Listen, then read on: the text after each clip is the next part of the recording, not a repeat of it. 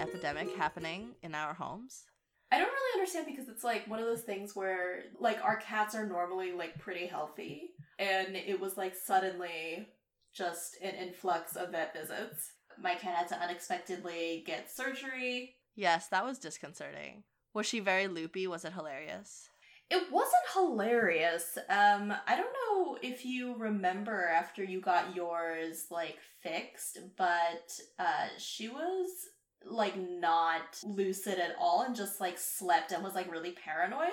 It was kind of like she had done like cat acid. Well, mine had their like teeth cleaned kind of recently, and I think the loopiness is a little funny, but it was a little sad also because I think there is that sort of aggressiveness factor or paranoia factor because it felt like they're siblings. It felt like they didn't remember each other.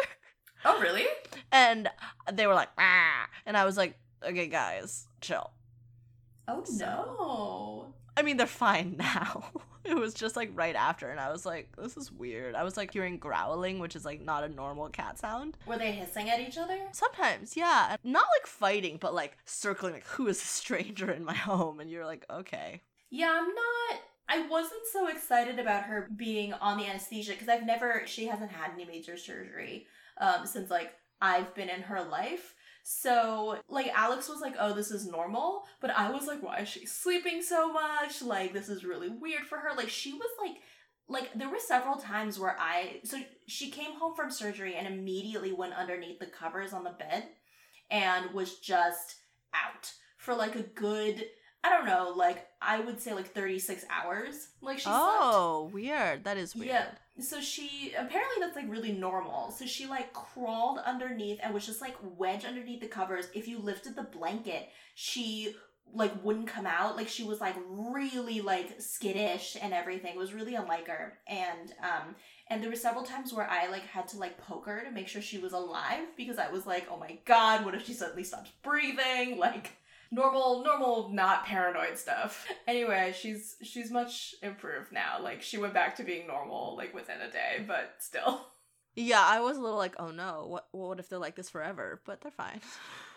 So, shall we start? Yes, I feel like that wasn't interesting, but it's fine. Welcome to Romcomathon. I'm Kat. And I'm Alex. And today we are talking about the third installment of the Christmas Prince universe, Royal Baby. Which was a journey. Uh-huh. I was actually pretty surprised as to the direction the film took. That is accurate.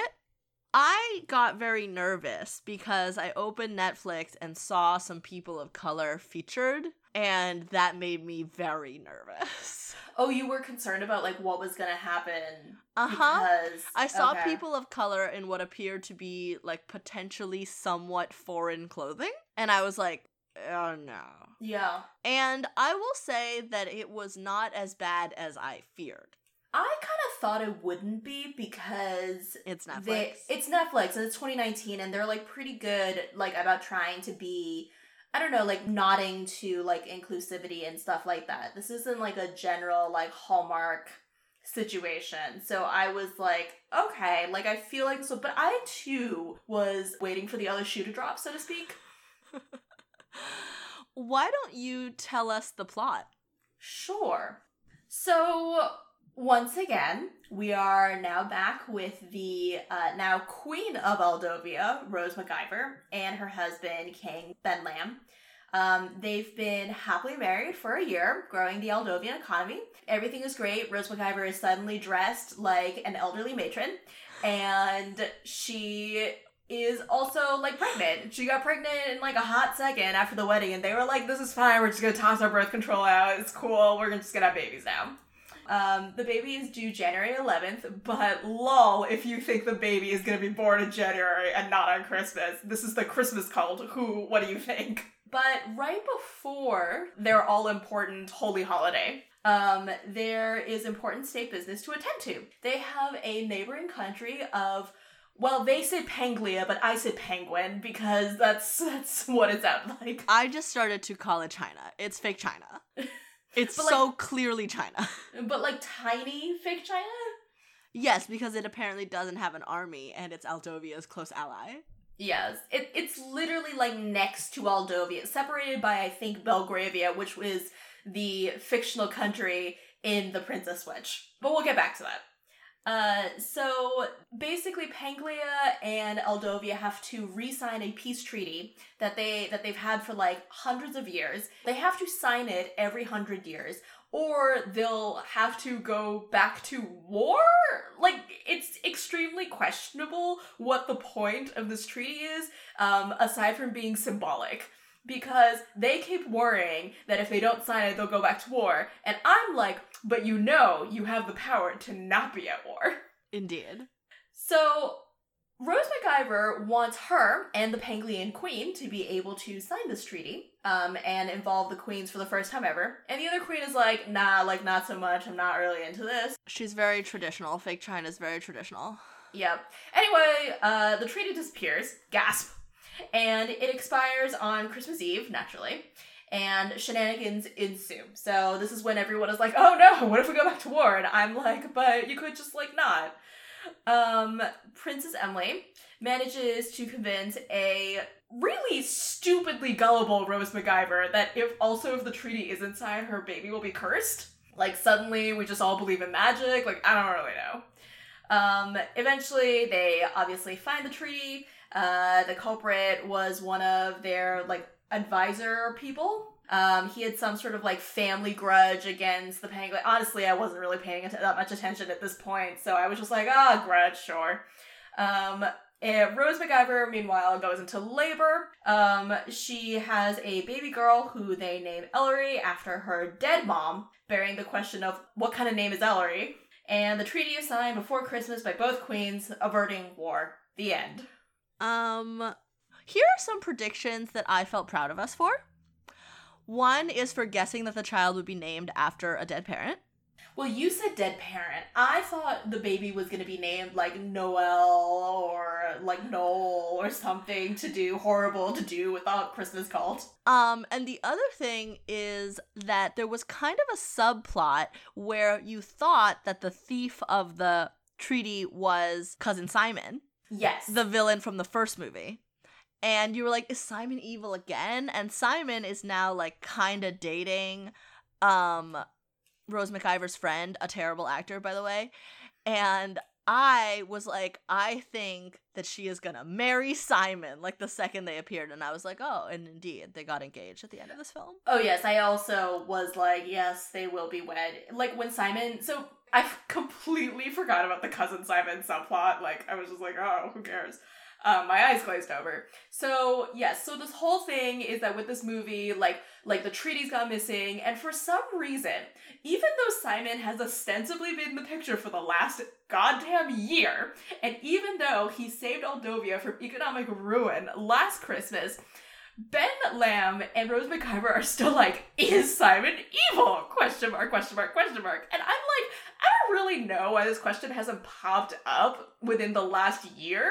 Like, have you guys not sat down and talked about it? Like, it just seems really weird. And so when, like, things, like, are happening, they're like, it could be him again. We suspect him. And obviously, it's not him. He's sneaking around because he's trying to propose to Rose McIver's friend.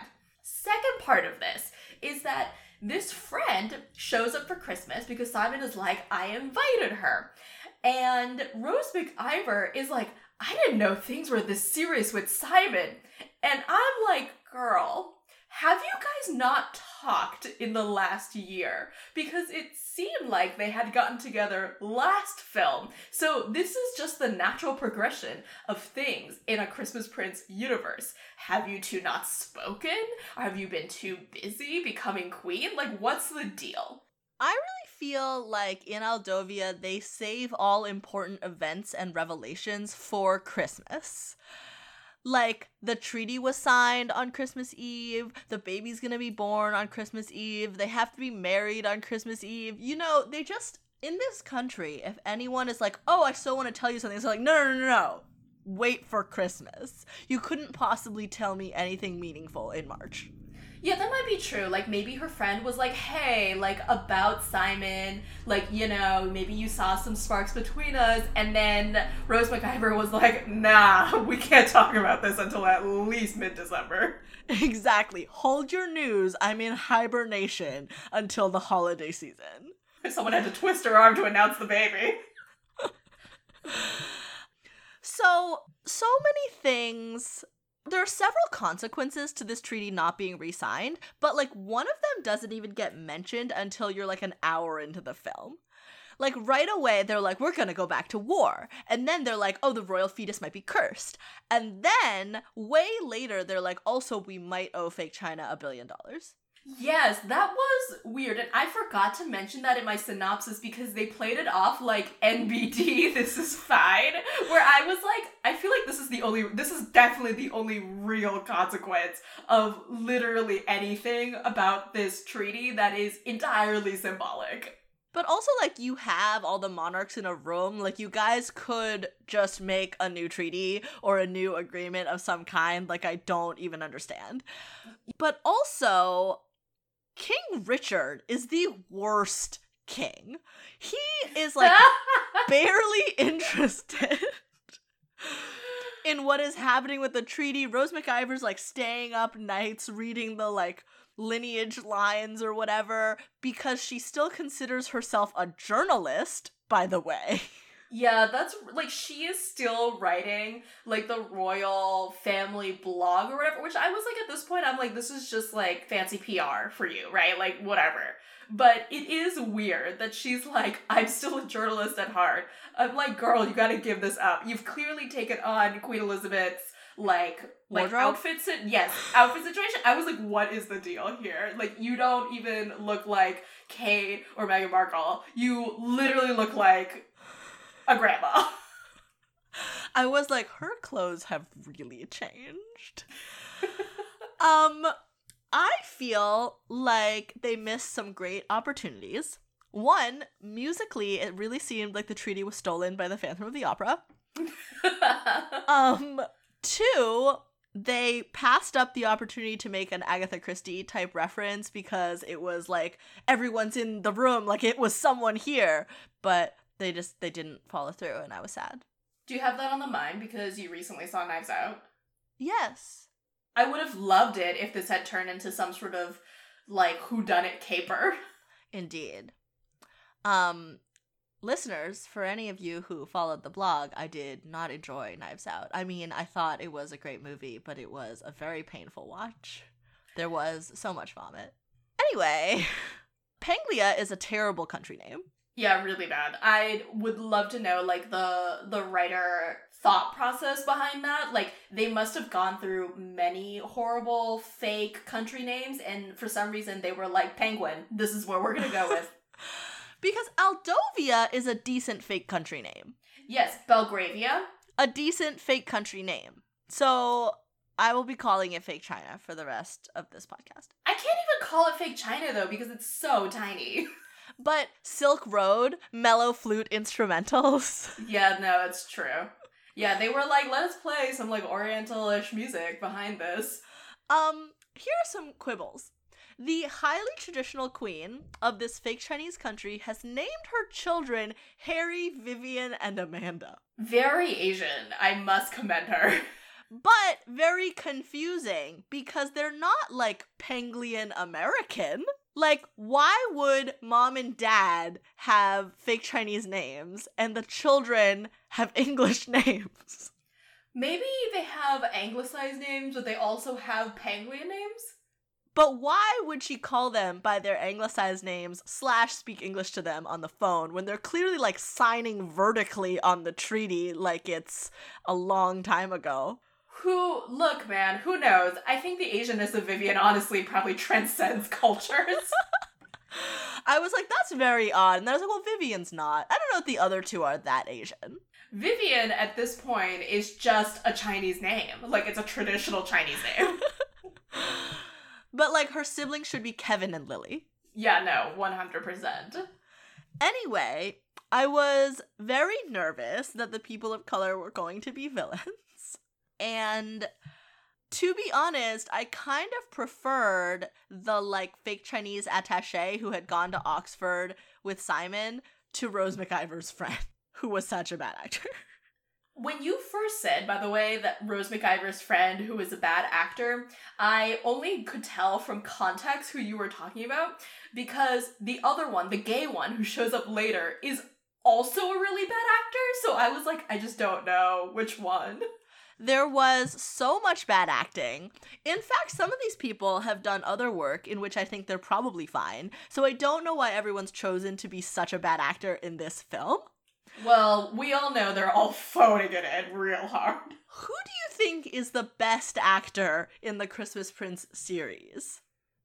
Oh god. I was like, maybe the Queen? Yeah, the Queen might be okay. I feel like the actor who plays her dad actually is having a really good time. Uh-huh, yeah, he's making an effort to be as annoying as possible. Yeah, thank god he was only in like 3 minutes of this.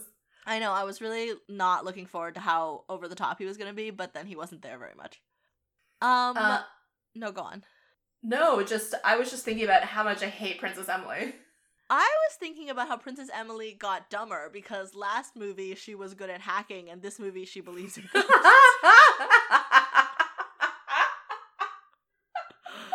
But, like, Princess Emily and Amber at least care about the mystery. Richard's, like, literally falling asleep while Amber's reading about the curse, and she doesn't even let her get to the end of the page. Yeah, that's true. Richard is like, I'm preoccupied with building the baby's crib, which, by the way, he could outsource. But no, maybe he couldn't, because this is the most understaffed palace. Yes, you are not wrong, madam. There is no security. There's a total of, like, 3 servants, and they just follow the royals around. So, like, it's not surprising that none of them would have the opportunity to leave to build the crib. Yeah, it was, every time I watch one of these films, I'm like, why are there not other servants? And there seems to be, like, there's a prime minister, but there seems to be hardly any, like, cabinet or economic panel of any kind, because Simon and his Oxford friend are off making economic plans behind people's backs and making his girlfriend suspicious because they're literally, like, crumpling up villain-seeming papers and throwing them away on the floor. One of my favorite things in films is, and this happened because I was watching something unrelated yesterday, right? And I'm like, I just don't really understand in TV and films when someone is doing something obviously shady. Like, either, like, someone thinks they're going to assassinate someone because they're, like, running through the crowd with a hood up, you know? Or they're, like Simon, like, crumply, shady pieces of paper up and just behaving all around like a not upstanding person.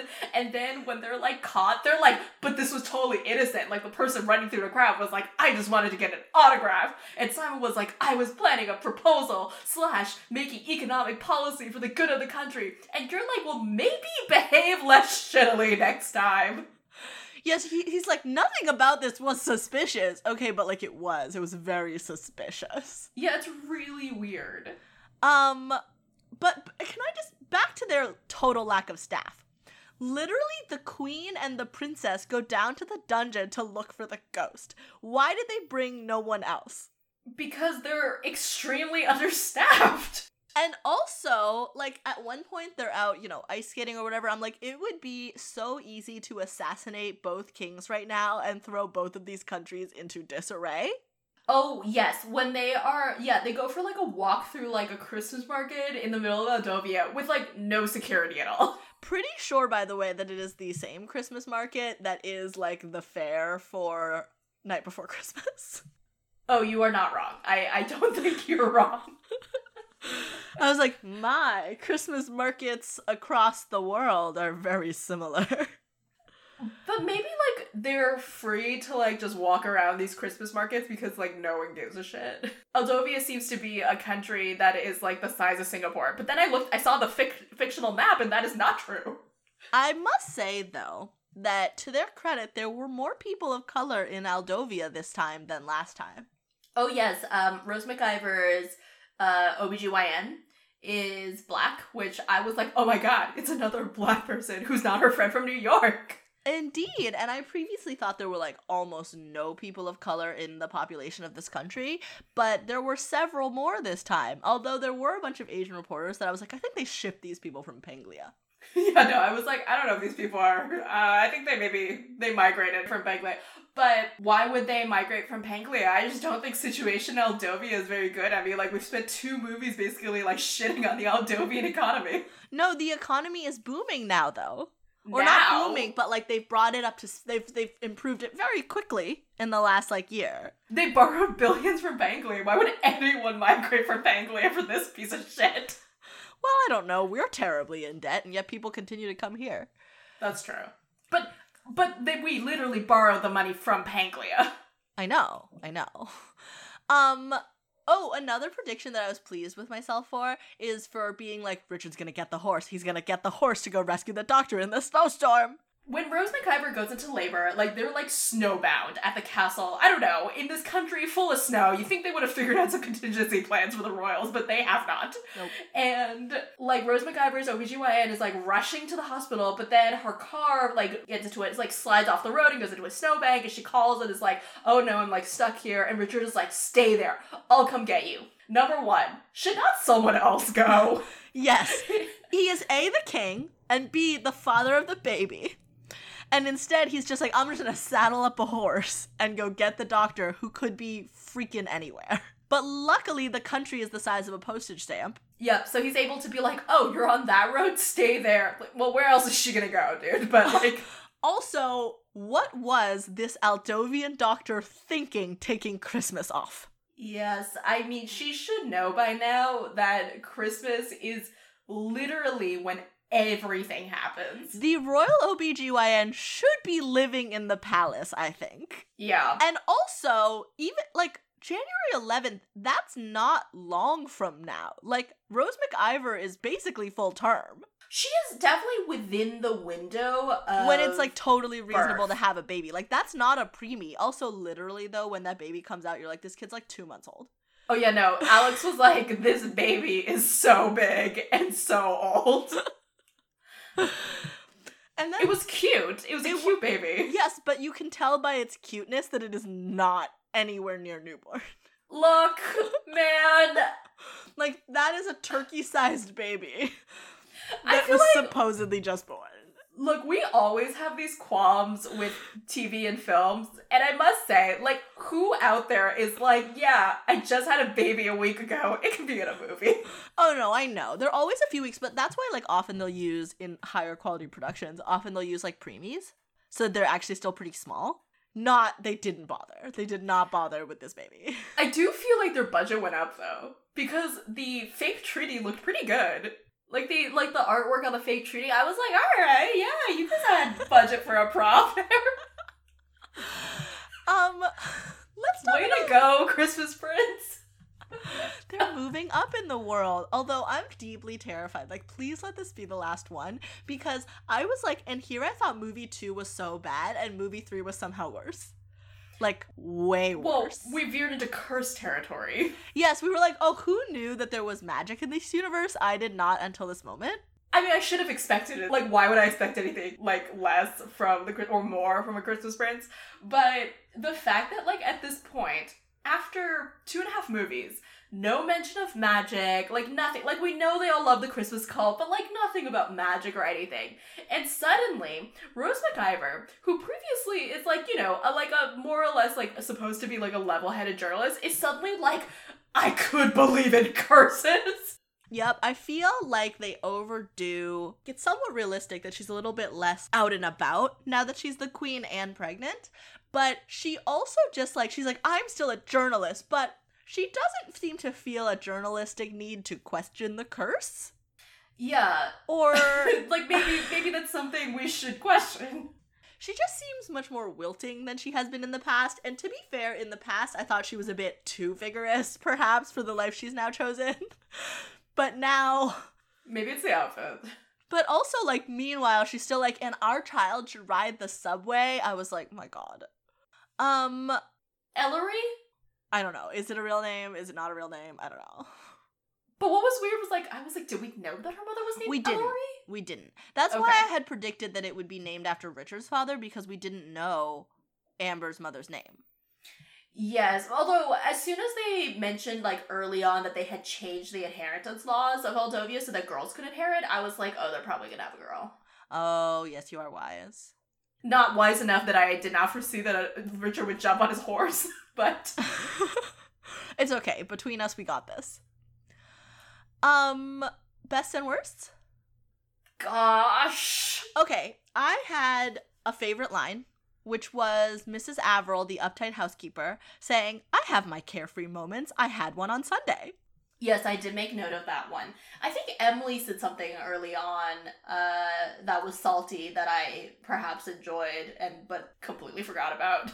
I liked when the queen was like, I've been saying we should update the security protocols ever since, basically like Amber broke into the palace. Yep, I did enjoy that. I kind of enjoyed Simon rehearsing to like talk to his girlfriend, but I was like, he was funny, it was kind of cute, but I literally was like, does he actually love her? Because it's hard to tell with his bad acting. Like, because at that time I still didn't know, like, is he a villain? Is he pretending? Is it, who knows? Worst, well, basically the whole movie, but my maybe top worst line was, there's always time to make history, which is when they were gonna sign the treaty. Yes, while Amber is, by the way, in labor, and also it's 3 minutes to Christmas. She seemed remarkably calm. That was very odd. She had a remarkably easy labor. Yeah. It made me laugh kind of when Richard was on the phone and the doctor was like, she's been overdoing it. And Richard literally turns to Rose McIver and goes, yes, that's what I thought. You've overdone it. And also I was like, I don't know how to feel about this over-the-top joke where the kings are holding the crib instructions and it's literally like a dictionary. Yeah, that was a really cheap joke. And then they put the crib together, but of course they've done something wrong. And the king is like, we'll build like we lead by instinct. And I was like, oh my God, just let me die. Although, let me die was how I felt for most of this film. I think I felt that most acutely during baby prom, aka her baby shower. Oh, I blocked that out. Yes, did you forget about that? So, Rose McIver is supposed to be having a fancy baby shower, but then they get snowed in.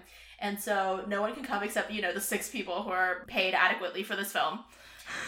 And they all are invited to her baby shower. And for some reason, she's like, I guess I will invite the Pangolian royals. And I was like, were you gonna have a baby shower and just ignore these 2 people who are stuck in your castle with you? But okay. Who came for a state visit, by the way.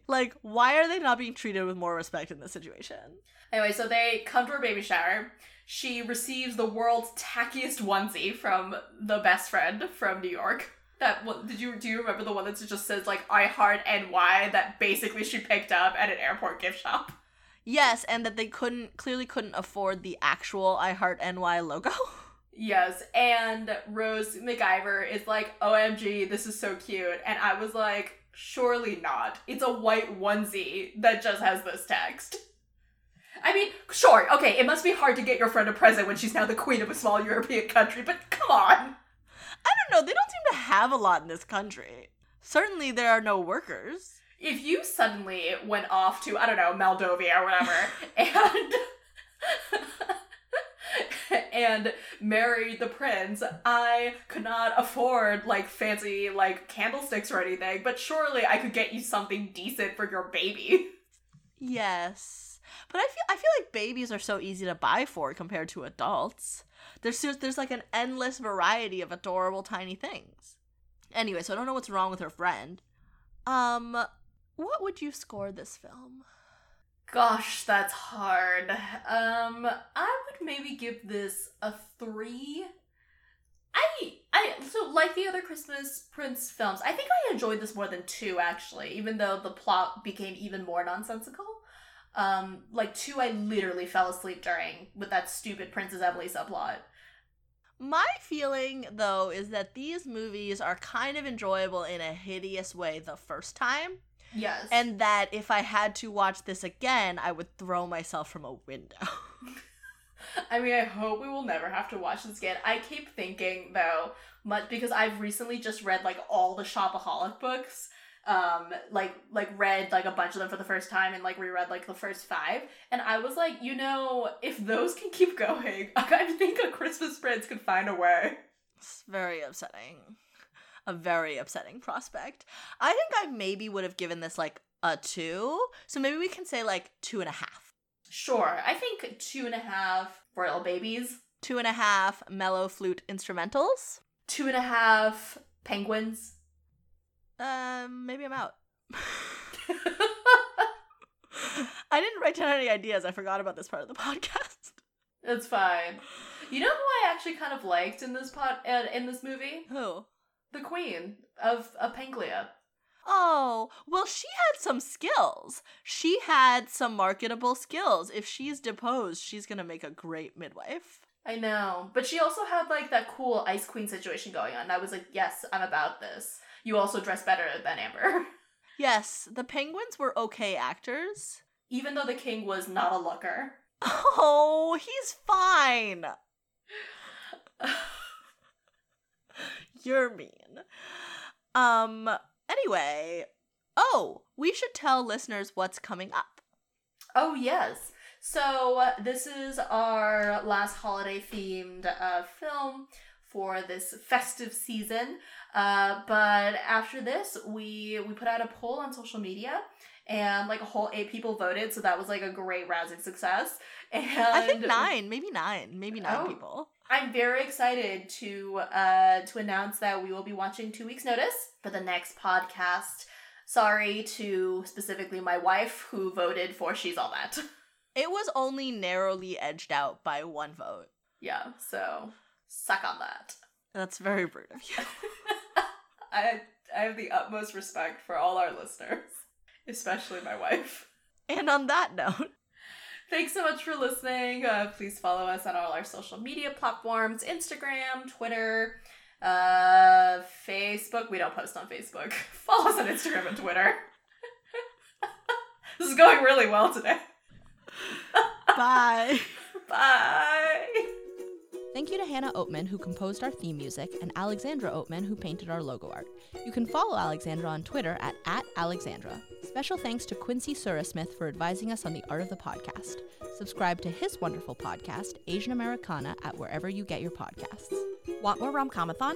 You can read past reviews at romcomathon2016.tumblr.com and follow us at romcomathon2016 on Facebook and Twitter and romcomathon on Instagram. We look forward to hearing from you. Please subscribe and rate Romcomathon on iTunes. Thank you!